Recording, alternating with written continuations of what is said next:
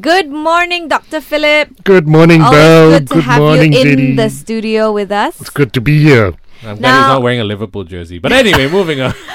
Let's get straight to the first article. Now, this study finds that survivors of COVID-19 show an increased rate of psychiatric disorders. So the question is, why are COVID-19 survivors more likely to experience psychiatric disorders? Survivors as in people who have Had healed the infection and weren't from healed. the infection.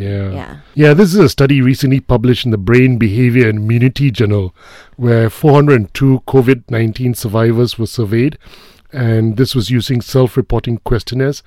And they found that 31% had significant depression symptoms, 28% PTSD, post-traumatic stress disorder, 42% anxiety, which included 20% of OCD, and 40% had insomnia. So overall, more than 50% had a psychiatric morbidity, and it was higher among women and those with past psychiatric history, of course, but also higher among young people. The biological factors that may, have influenced this was perhaps, the immunity inflammation index, which basically showed that low immunity levels and high inflammation can actually trigger off conditions like depression and anxiety. When we have an infection that actually affects our brain and all our organs and it causes inflammation, then it can leave us with, long-lasting depression and anxiety problem.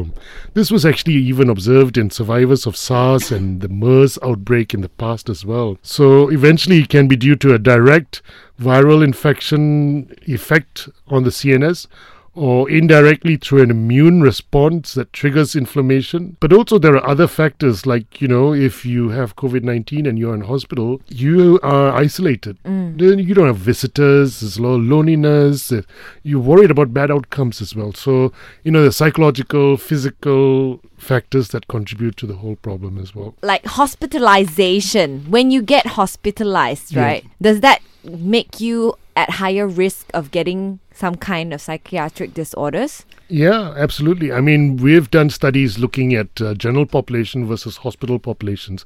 And in the hospital population, they always outnumber the general population with psychiatric mental health problems. So, for example, a study that we did in the medical wards of a hospital here in Malaysia, we found that 40% who were admitted had either depression or anxiety symptoms.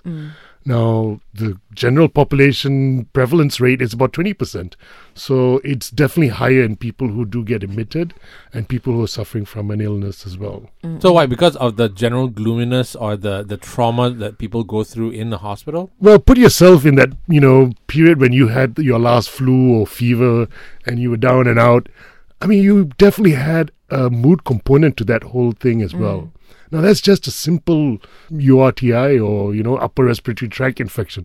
But if you have something that's more sinister, then it can be a combination of both the infection affecting your immunity and causing inflammation, plus you trying to deal with the whole illness as well. So when we're down and out and we're exhausted, it affects our mental health as well. Now, this next one is a funny one, according to JD. Now, research finds that people who laugh more may be better at dealing with stress. Now, how does laughter actually helps us deal with stress? Many years ago, I remember a former Minister of Health of Malaysia suggesting we develop laughter rooms in our hospitals. But the truth is, laughter has great stress-relieving properties. When you start to laugh, it doesn't just lighten your load mentally, but it also induces physical changes. In fact, it stimulates many organs through enhancing intake of oxygen, and then that helps to control your stress response, the fight, flight, fright system. And so, in fact, laughter actually has shown to reduce heart rates and blood pressure, and it can create muscle relaxation and stimulates blood circulation throughout your body. So these are mainly the short-term effects, but the long-term effects are immune system enhancement. It makes your immune system a lot more responsive. It relieves pain and it increases personal satisfaction, making you cope with things better. Overall, it improves your mood. So it is actually something that you can work on your own to help yourself feel better as well. Is it the same effect though if you fake your laughter? Yeah. So actually humor can be learned. We can actually manipulate our lives to include humor or laughter when we need it. There are things like, we can have some cues on your phone or in the desk or in the office, or, a photograph that you look at and reminds you of some funny thing, or a recording of some jokes that you appreciate for your, drive back in the traffic jam. Sometimes we can even practice laughter to deal with stress. I mean, we usually advise distraction, substitution as ways to cope with negative thoughts. So, when we're under stress, we can actually try and just use laughter as a way to cope with it, even if it's forced. In fact, laughter therapy is a real treatment. It's something that people recommend. There's also laughter yoga. We do a healthy aging conference every 2 years. And usually in the morning, in the start of the conference, we always have laughter therapy. People are all so comfortable throughout the conference. I think we have the least number of people going out shopping and doing other stuff during conferences. They're all seated there and really excited about the whole conference, activities. So does it mean that when you're feeling down next time or when you're stressed Fake out, it. just start laughing out loud? Absolutely. The deeper and the bigger your laughter is, the more it actually helps you distract from your stress and issues. And, it just takes away the anxiety related to it. Wow. Which is why they do laughter yoga, right? Yeah. Right. So even if it's fake, it will still give the same effect to your body. It will still give the same effect, yes. So this one talks about how pregnant women can manage their anxiety levels because of the fluctuation of hormones and bodily changes. What causes the feelings of stress and anxiety in pregnant women? That's the question. Yeah, well, actually, stress is a normal reaction to change.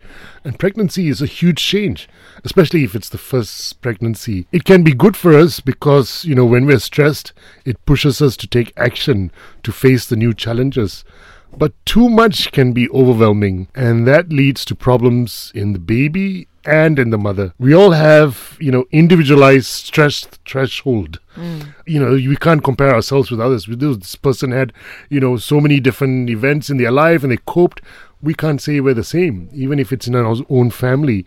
So it's reliant on many factors like our genes, our childhood, past experiences like maybe bullying or abuse, or even health conditions. Later during pregnancy, it can be issues like difficulties in the marriage, or financial problems, or in-law issues, or substance use problems, or even being overloaded with advice from others. Everyone wants to help the mother know what to do.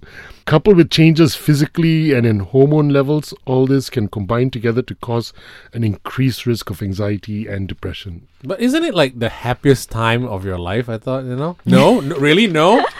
No, I think we overlook the fluctuations of hormones and bodily changes before and after we give birth. Yeah. That a lot of people are just looking at the baby, baby's here, you should be happy and all that. Exactly. But we should pay more attention to the mothers actually, because apparently 13% of women who have just given birth experience some form of mental disorder, primarily depression, what we call postpartum depression. Postpartum depression, yeah. Actually, universal values are about 20%. They put postpartum depression at about 20% of especially first pregnancies. Of course, there is postpartum blues, which is not an illness. It, sort of subsides and gets better on its own, and it doesn't last typically more than 2 weeks. But postpartum depression is something that's more long-standing and can interfere with, mothering and also with day-to-day activities as well. Just like what you said, Belle, many women actually focus on preparing for their infants and sometimes tend to ignore their own mental health. I think during this pandemic, it's even more important to be, included now, and because there's concern about COVID-19, there's the isolation, going to hospital for antenatal checkups, there's the fear, there may be lack of compassion and family during childbirth, which is really important to prevent anxiety and depression. So, therapy one-to-one, that can be really helpful. Expectant mother support groups can be useful as well, but also practice stress relieving techniques, and that can be done together with your partner, like going for walks and having communication with others. Laughter therapy, it would be really helpful, or even do a gratitude journal. And and I think pick it up if it comes up early in antenatal checkups, and get professional help as soon as you can. But they have all these mood swings though? For the men Yeah. to try to help them, do we just leave them alone to deal with it, or No, we need to be supportive and understand that this is both biological and it's not under their own control Right. sometimes. okay? And so, being there, supporting them and telling them, I'm here if you need. But if things go, a little array and, there's too much anxiety or depression, then it's important to looking for professional help. All right, this next article claims that anxiety disorders are a risk factor for Alzheimer's and vascular disease, especially with older adults. Right. So how can anxiety actually lead to Alzheimer's and dementia? Actually, a review of research by the University of Southampton suggests that anxiety increases your risk of dementia. In this review of 40,000 participants, there was a positive connection between moderate and severe anxiety and the likelihood of developing dementia in later life. Some of the postulates that this study suggests is one, that anxiety can cause your brain to age faster because it actually tends to shorten your DNA telomere lengths. These are the arms of your DNA, which actually weakens the DNA and then makes your cells age faster. Actually, exercise is found to do the complete opposite. So, you can actually counter it if you do exercise regularly. Interesting. Yeah, and anxiety also affects your memory cells. One of the things that most people with anxiety report is they have poor memory of things because all their energy is spent on the fight, flight, fright system. You don't have enough to actually help with memories being formed. And of course, people with anxiety also lose sleep. And this definitely contributes to poor memory because sleep is when memories are consolidated. Also, finally, there's neuroplasticity. This is basically our brain is a very dynamic and, sort of active organ. It is growing and decaying on its own, related to things that we do in our life. So as we age, of course, some parts of the brain decay, but that gets accelerated when anxiety occurs. So some cells actually start to die because of anxiety. So what's the best way that we can help our elders sort of boost their mood or avoid this anxiety disorder? Yeah, well, actually, there are many factors that lead to increased anxiety in elderly. And so understanding what the triggers are will help to maybe reduce or prevent these issues. Some of them include social isolation, increased medical morbidities, and then being on medication, financial challenges or disabilities, and of course recent losses, both social, meaning they've lost their family, friends, peers, or even physical and mental losses as well.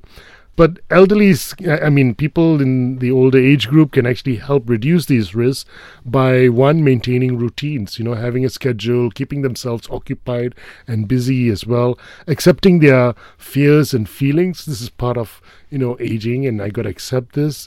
And then practice mindfulness and meditation, stay active and healthy, do regular exercise, stay busy with activities that remind them of happier times, like, connecting with old friends and maybe even writing their own memoirs or stories. The important thing is also mental stimulation because, like I mentioned, the neuroplasticity bit of the brain, nerve cells regrow when we stimulate them. And that's through mental and physical stimulation. That means, taking up a new language, maybe learning a new course, or and of course, physical exercise as well. Does having grandkids around help? Yes, it does. It actually gives a sense of purpose and definitely reduces social isolation. But of course, there has to be a balance because, when you overdo it, as you age, you don't have that much energy and you can't expect and anticipate, the grandparents are going to do A to Z for their grandkids. Yeah. And they need their me time as well. Right. So don't have nightmare grandkids and then they'll be fine. No, don't just dump your kids with your Exactly. parents. Have parents who can actually give them some respite as well. Yeah. Now, research has long studied the association between indoor artificial light and our mental health. But a few studies have actually looked at the impact of the outdoor artificial lights, like our street lamps and all that, especially in teens' sleep patterns. Right. Yeah. So how important is light or artificial or non-artificial light to good sleep quality, Doctor? Yeah, actually there are many factors that influence sleep, and as we know, sleep is important for restoration. The NREM sleep, or non-rapid eye movement sleep, or also known as deep sleep, is important for physical restoration. And then the REM sleep, or rapid eye movement sleep, or also known as dream sleep, is important for mental restoration. So apart from, things like caffeine, heavy night meals, poor sleep schedules, lack of exercise, exposure to artificial light, which comes from your phone, its charger, the iPad or laptop, will all contribute to poor quality of sleep. But this study actually explored the impact of outdoor artificial light on especially teens, and found that high levels of outdoor light corresponds with less sleep and higher levels of mental health problems for teens. As we age, our sleep needs reduce, but teens from the age of 12 to 19, they need about 9 to 10 hours of sleep. Nobody tells them this, that's a sad thing, because a study showed that on average, 90% of teens get about 5 or less hours a day, and it's often due to their gadgets and poor night habits. And so also, they need up to 10 hours still as teens. Absolutely. What happened to the 8 hours good sleep that everybody keeps talking about? 10 hours That's is a long adults. time. Right, okay. That's adults. So, as a toddler or a little baby, you're sleeping most of the day. Right. And then your sleep needs actually decrease. But they don't just go from, 15 hours a day to 6 or 7. Right. It gradually gradually reduces. Right. Because while we're going through our adolescent periods, we also have a brain that's still developing. There's parts of our body that are still in development. They're not fully developed as we're born. So you don't give that period of restoration and building of your body, then, you're going to lose that. Does it mean that we'll have to sleep well only in a dark room, a very dark room with no artificial light from outside or inside? Yeah, I mean, from this research actually does suggest that we need to maybe look at blacking out our rooms so that the artificial light from outside, not just inside, doesn't interfere with our sleep. And this is especially more important in teens because they seem to be more sensitive to this. So, in fact, the lack of sleep in teens can actually affect both physical and mental health, and it can have a huge impact, as we mentioned earlier, on memories because, memories get consolidated through sleep. So, if you're a student, you're doing the night oil and trying to catch up on things, and you only sleep a little bit, you might actually perform less or worse than, others who are sleeping 10 hours or 9 hours. Right. And sleep deprivation in teens can especially cause more sort of risky behavior like drug and alcohol use, feelings of depression and thoughts of even suicide. It's also very commonly associated with obesity and migraines and can increase risk of bipolar disorder and anxiety disorders, especially phobias. Wow, all that connected with sleep. But the problem is, if you live in a city, like in an urban setting, let's say you live in a condo near KLCC, it's lit all night. Yeah. Invest in thick curtains. Right. Yeah, but what if you can't, you don't even know whether it's night or day. You wake up at like noon. So, I mean, our body has its own circadian rhythm. And we have hormones that are released at certain times of the day. That actually gives us a body clock. Right. So, it doesn't matter if your room's pitch dark, your body knows, it's morning. We got to wake up.